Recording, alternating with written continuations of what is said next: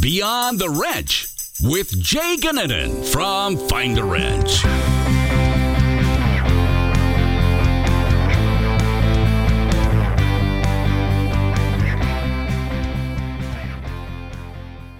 Welcome to Beyond the Wrench. I am your host, Jay Gannon. Today I am joined by Ryan Wurtzel. Ryan is the owner and president of King's Equipment Group, and today we're going to discuss the impact of the coronavirus on his business. Ryan's a really close personal friend of mine. I've known Ryan for a long time, and I'm excited to dive into this and try to keep it PG, Ryan. But Ryan, how are you doing today? Jay, I'm doing pretty good, all things considered. I'm healthy, which is great, which is, I guess, what we all can ask for. But it's definitely keeping me on my toes. And that's to say the least. So let's start by explaining what you do at the dealership, what the dealership is, what kind of equipment maybe, or what you actually do from, I guess, a day-to-day standpoint. Yeah, so King's Equipment Group is a 2-location dealership. I would probably say that we're maybe outdoor power equipment. We do tractors. We also do some entry-level ag equipment, some small compact construction. Our Kubota line is our kind of our flag bearer, I guess, for our dealership. But we do Exmark, Gravely, steel products, and things like that. So we have a wide range of customers. But with our 2 locations in southern central Michigan, Jackson and Coldwater, respectively, you know, it's more of a smaller town, rural type dealership setting. So we've got kind of the best of Americana that it has to offer. But on a daily basis, as an owner, you know, my role has evolved over the last few years, where I'm really trying to, I guess, work on that business on a daily basis, plus trying to work inside of it as well. Which those two things, if you talk to any owner, are somewhat difficult to manage and balance, but you know, we're really hands-on, full contact. I mean, we have homeowners coming in and wanting to solve problems for, you know, their outdoor yards, their small hobby farms. We have, you know, ag farmers, specialty hay people coming in and wanting solutions for that. And then obviously construction landscapers wanting construction equipment for those types of things. So it's interesting that, you know, we really do service a very wide range of customers. In my previous career, I really just focused on construction, about 90% of it. So, you know, speaking to a wider range of people now poses, I guess you'd say, a wider range of challenges too, which it's exciting. Like owning a business, running a business is a dream. So you get to do that. It's fun. And I just have awesome people that work with us. So it makes it really good. That's a big component of it. And kind of the landscape of what you do, you guys have parts, sales, service, rentals. Is that correct? Yeah, we do try to do that all, and we try to do it well. But yeah, I mean, we are at this point, you know, King's Equipment's, you know, I founded it in 2016, and yeah, we obviously have a very heavy sales mix, and our parts and service is very good in supporting that. But we've really tried to build our rental out over the last few years, and again, it's all become a very good thing. The economy's been great, as you talk to anybody, and so we've been able to grow and to add jobs and really work hard at it. So the dealerships that you have are in southern Michigan, correct? That is correct. Jackson, Michigan was my first location, and that is a city that has a population of around 30,000, in the city itself. And then I have, you know, obviously some outlying areas. Coldwater is about 15 minutes north of the Indiana border, and that's about a 10,000 person town.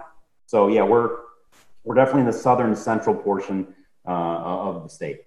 Have you seen, I guess the focal point of our conversation here is going to be primarily focused around COVID-19, coronavirus, and what impact it's had on your business. Obviously, as we talked about offline prior to jumping on this podcast, it's changing by the hour. It's rapidly evolving. And that's why we're trying to put out as much content as we can, because we're hearing from business owners that they just kind of want to hear what other people are doing and how they're kind of weathering the storm. And so I reached out to you, Ryan, to kind of get an idea from that, more of that equipment standpoint. What have you seen as far as effects so far? Has there been any impact from maybe the government side in Michigan, or in just general terms of quarantining? What impact have you guys seen so far? So the impact has been, I guess it's probably the uncertainty of it all. And I think anybody would maybe agree with that statement, is that you said it is literally changing by the hour. I mean, our governor is about ready to go on the air and speak at 4:30. Don't know what that's about, right? I know Illinois just went into, I guess they shut it down for all intents and purposes, except non-essentials. So California and New York did the same thing within the last day. So, it's really the unknown. And I think that you're trying to, as an owner, wade through the news as best you can. I'm an equipment guy, right? I'm not a doctor. I'm not a scientist or a researcher. So you're trying to learn a lot about the health implications of this. Because I think the biggest thing for me as a dealer principal is, and it's come full circle in the last few days, is trying to first and foremost gain the confidence of your employees, right? Yeah. It's our family. We're all a family, and I need to somehow reassure them, because people are obviously concerned about themselves and their families, but also about their jobs. And so that's, I think, really, I've been trying to think about all these different ways that we can ensure our customers that we're ready to do business, which is part of this. But it really, in the last 24 hours, it's turned to me talking to our people and making sure that they're good. How have those conversations gone? I mean, are they fairly well in the know as far as what's going on? Obviously, it's all over the media, all over Facebook, wherever you look. Are they? I mean, they know that there's an underlying issue here, right? Or that there's a lot that maybe is out of our control. I don't know if that makes sense. Yeah, and that's the interesting part, is like what you're seeing is from everybody is just a really high level of cooperation and understanding. Yeah. Like I said, I'm not any of these things, a doctor or researcher and all that, and neither are a lot of people that I know. And some people I have working for me are their spouses are in the healthcare fields and all that. So you've got some ancillary, supplemental knowledge that they're getting. But everybody's been great, and people that I'm talking to that aren't even affiliated with our company, I think everybody's on the same page that we understand that this is a serious matter and that we're trying to get through it the best way we can. And that's I think all you can ask for. I mean, there's really, I think, minimal pushback, and everybody's even looking at me as an owner. It's not, the questions aren't focused on, obviously everybody's concerned about, some financial things, but it's really focused on safety and health. Yeah. And that's actually kind of a reassuring thing, because those are things that we can try to, we can put into place, because we've got the guidelines, and we can move forward with setting those in place so that we're doing the right things on a safety and health standard. And then the business is going to be secondary. And we can only control the economic impact of this, I think, so much. It's right. Dramatic. This is bigger than anything I've ever seen in my lifetime. Yeah. And you hit on it earlier in our conversation with the uncertainty that goes along with it. And I think from a management or a leadership standpoint, that's the toughest part right now is I think, when going through 2008 and kind of the financial crisis, then it was a little bit of a different feel, because I think you knew why it was happening, and you knew, maybe the steps that it would take to get it turned around and approximately how long it would go. And you could still go to places, you could still go to a movie, you could still do some things outside of the house. Whereas right now you're stuck, and it's a weird feeling. I don't remember feeling kind of this level of, I don't want to say scared, but maybe uncertainty in 2008 that I do now, where, from a leadership standpoint, you want to keep your team calm, and you want to reassure them. And then at the same time, you're still nervous yourself. I think there's some level of transparency that you have to have here, right? Like maybe it's not handing over the books, but really just saying, you know what, this is a really challenging situation. This is something that we've never seen before. How do you battle kind of that, maybe the difference between showing calm and showing the maybe nervousness that there is? And it's interesting, because I'm a little bit in a unique situation in my life. I was the youngest of 5 kids, and my parents were a little older when I was born. And so my mother actually immigrated from Scotland. And when she was a child, it was during World War II. And she lived next to a munitions factory. And I remember her telling me stories about my grandmother at the time, to wait in line for rations. They were under a ration provision in the United Kingdom at that time, because obviously it was wartime. And, it's funny thinking, I've thought about that in the last few days, that it's just about, my mom said it was like it was nothing, and my grandmother did that and never asked for, a slap on the back or anything like that. It was life. Yeah. And that's what you did. And I think that the encouraging thing is too right now is that I think Americans inherently I think it's a great country and all those things, obviously. But everybody's really, I think, buckling down. I mean, you always hear stories about this, that, or the other thing, but it's those things about just really kind of pulling together. And I think it goes on a micro level and a macro level, right? Yeah. You see it like, Washington, D.C. maybe can see it and get a feel for it, but like on the ground level, like guys like yourself who are running a business and who have employees and other, shop owners and whatever it is, any business. I mean, I feel sorry for like restaurant people right now. Oh, yeah.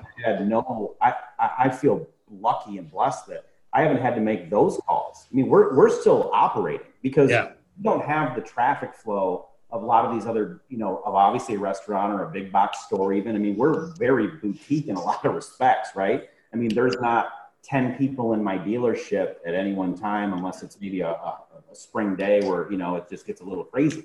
Like and we reach out to customers and we're in the field and things like that. So, there's challenges out there that other business owners are experiencing. And so I'm at the point now where it's like, you don't know if there's a shutdown, what you're going to do, but again, it's really just hit home. It's like, okay, we've got great people. There's a lot of great people out there, and we're just going to continue to hammer on, make sure we can follow the guidelines and be as safe as we possibly can.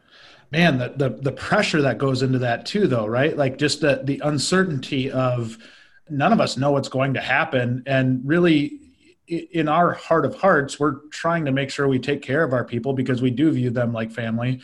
And it's there's a part of us that for me, frankly, that's terrifying, that you just more the thought. And I've really, to use the ultimate cliche from sports, I'm focusing one day at a time. I actually feel like I could probably do a press conference like an athlete right now, where I just focus one day at a time. But I actually think there's genuine like sentiment in that you can't look too far in the future. Otherwise it can be really demoralizing, where if you can focus and you can stay on the task at hand and really just battle the day, I think for mental health alone is a big, big deal. Well, you're 100% right. And I think we chatted about this just prior to the conversation, is that, as business owners, I think all of us are trying to pre-plan, right? We're trying to forecast and all those types of things. Well, I tell you what, just throw the forecast right out the window.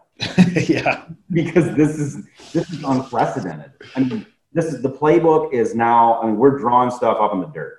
Yep. And that's what it's got to be. And you're right. One day at a time is the best we can do, because I don't know what Monday's going to hold. I mean, we're open tomorrow for 5 hours for our Saturday hours, which, we get a lot of homeowner business. Yeah. But like I said earlier, the 48 hours that kind of preceded this podcast, it's been up and down, and we are starting to feel this incremental push that it's affecting the business. Absolutely. It was affecting it before, but we had some retail activity on our sales end that was still happening. Yeah. Cancellations on our sales end, but our service, our shops and our parts departments right now, people are more worried about taking care of themselves and stocking up and things, and they should be, and making sure that their households are set, because grass isn't growing here, right, in Michigan. Yeah. So, that's part of it for sure. But I think the priority is becoming just inside those four walls of that house, and it should be, right. Right. I'm okay with that, but it's definitely starting to see it. And I guess the unknown is obviously how long is this going to affect us? Well, it's true survival mode, right? Like, I think that's the fear of the unknown kind of forces that. And I think the unique part about this kind of pandemic is affecting everybody the same, right? Like it's not one specific country. It's not one specific race. It's not one specific gender. It is literally everybody. And I think that's the most concerning piece for me, I feel fairly confident that once we're through it, everybody's going to be bursting at the seams and wanting to get out and do things. But do you get any feel for what that kind of the other side of this looks like, Ryan? Like in terms of when obviously say if it's 2 or 3 months of kind of this being life as normal, what do you see for maybe consumer activity after we're out of it? Yeah, I think that that is the big question.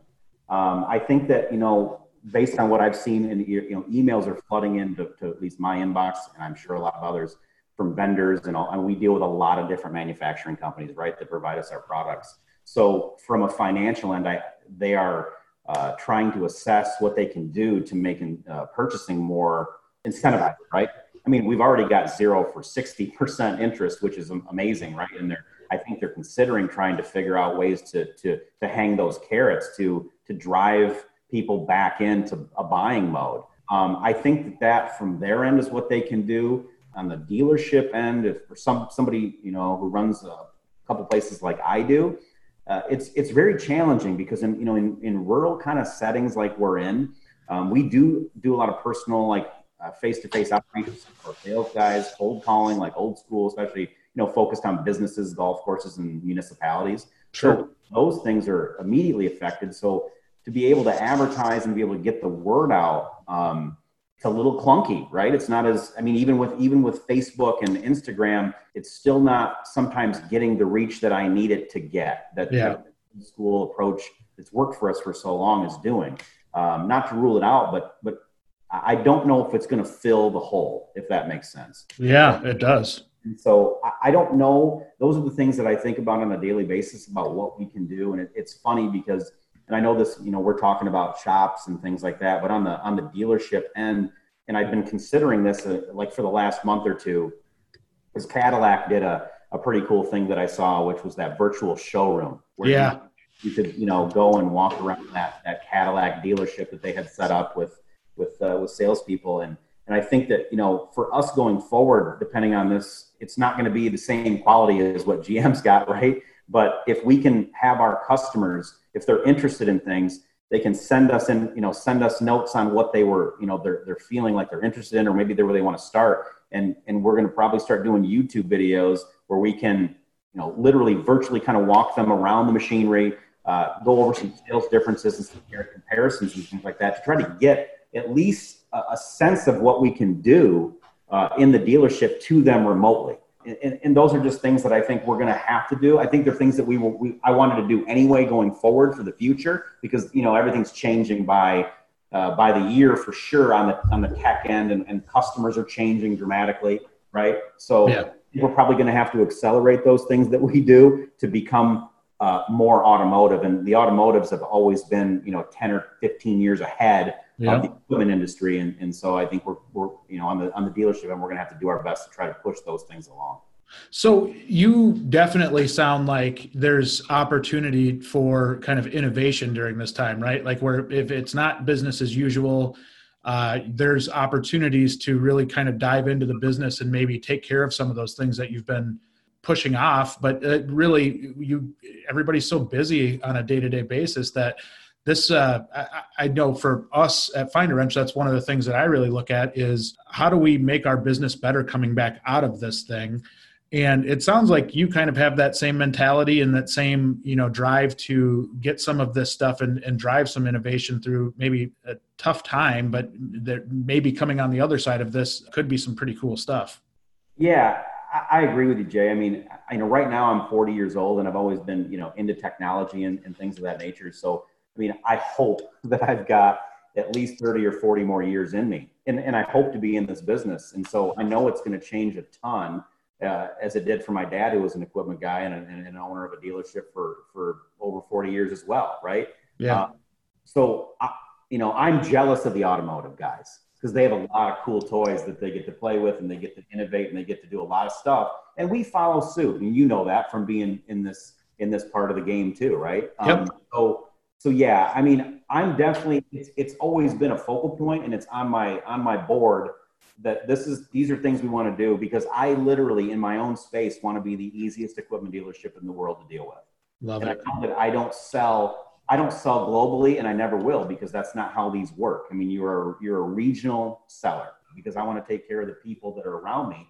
But I know that the guys that are 20 years old, 25 years old are going to be my buyers if they're not already. they're going to progress that way, and they're different. And I'm assimilating to those things. I fought Amazon Prime for a long time. Now it's pretty awesome. That right? Like, yeah. That's what I want for my dealerships, and I want for our people. Make customer experience number one, but also make employee lifestyle number one too. And I think that those things can really be hand in hand. I agree. Now, do you see any level, like on the technician side? How many technicians do you have working between the two locations, Ryan? I have 7 technicians at present, and I mentioned to you I just had extended an offer to a 8th technician on Monday, and so that's been a weird conversation. So but I'm good. But we need techs, as you know. It's a everybody needs technicians, so I'm not saying no.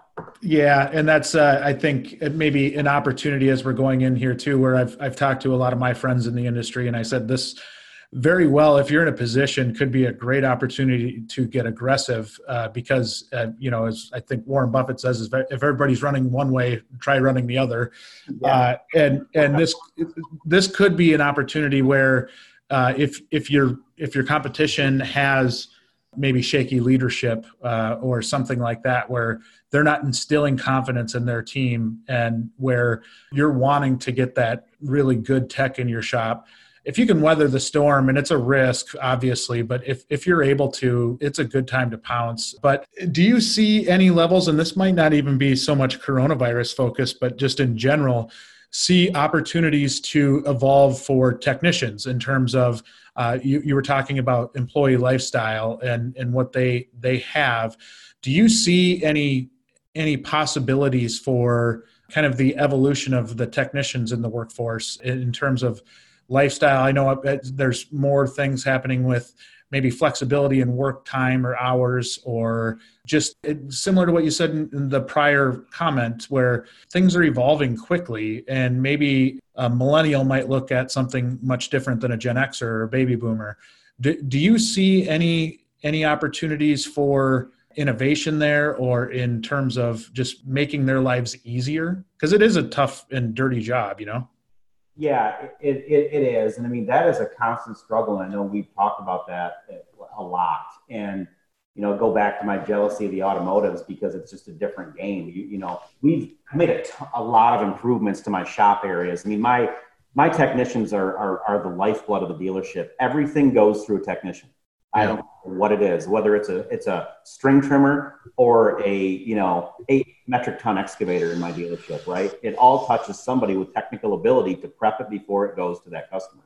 And that's a true story. So when you look at how that affects everything, you got to hold that very close to you and try to take care of these people as best you can and continue to recruit them. So upgrading facilities and those types of things are huge, so that they feel awesome about where they come to work. I would say to anybody listening, lighting out there, guys, start huge. Huge there, and then work your way down into the sides. So as far as some of the new stuff, I know things are going 100 miles an hour. And like I said, we're unfortunately always a little bit behind the curve.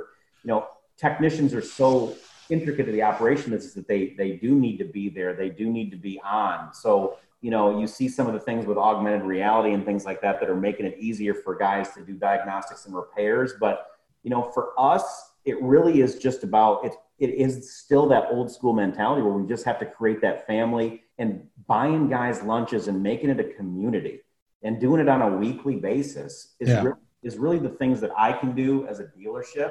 That, I've looked at a ton of different things, and I think the biggest thing that we might do, and that's probably going to affect my service managers more than it will affect my technicians at some level. I mean, it will affect my technicians, I think, definitely, as far as efficiencies and their bonus structures and all that, because we do efficiency bonuses, is going to a texting program where we can communicate with our customers. And we've just made that move in the last week to get going with that and to integrate that into our business system. So those things for us are going to make it, again, a better customer experience, but it's going to make it easier on all the people at the dealership, especially service managers, writers, and techs, that they're going to be able to be more efficient, that there's not going to be some of these, old school arguments that you see sometimes. Well, I didn't say to do that, or, well, that quote, out of the equation, I guess, at some level, with most of our customers. So again, I don't have the most exciting stuff because, we're behind a little bit, but I'm just trying to get those fundamentals and be consistent with how we do them. Well, and you hit on something there too, with the fact of like buying that lunch or doing something and maybe the feeling behind it. And I know you personally, Ryan, so I know how much care you put into this, but I think there's a difference between wanting to do that and needing to do that, right? And I think the shop owners and managers that genuinely like the people that they work with and that they hang out with, and they know it's not just lip service, they genuinely want them as part of their family, it's received differently. And I've had experience with both, where it's maybe the lip service where, yes, we'll get you pizza, once a month or something like that, but we're probably not going to eat it with you. And the opposite, where you might have a beer with somebody, or you might do, you can genuinely say that you like that person or you respect that person. And when you don't have that, I think that trumps everything else. Like if that respect level isn't there, I don't care what you're paying them. I don't care what you're doing for benefits. If that respect level isn't there, it makes for a really, really rocky relationship. I'm guessing you would probably agree with that. Yeah, it is relationships. I mean, any good dealership that's worth their salt builds relationships with their customers, because, it's the 80-20 rule, right? We see a lot of the same faces that come through that door. Well, you see the same faces every day when you show up to work because those people work there, right? So you need to pay attention to them just like you pay attention to that customer base that comes in. It is absolutely 50-50. I see customers and employees no differently. Yeah. You can't have one without the other. And so, I have a technician at my Jackson store, Tim, and great guy. And Tim's, he was probably early to mid 50s, and he had some knee issues. And we invested into a 2-post automotive style lift and did some retrofitting so that he could get a lot of our Kubota RTVs, tractors, zero-turn mowers on there. And we got him a single post lift. And these are things that, some dealerships are doing, because I was newer to lawn and garden, right? And tractor. But we did that. And him and I had a conversation 2 weeks ago, and he was just so appreciative. And I wasn't looking for appreciation, but he said, I couldn't literally do this job anymore if it wasn't for those investments. And that investment to me was minimal.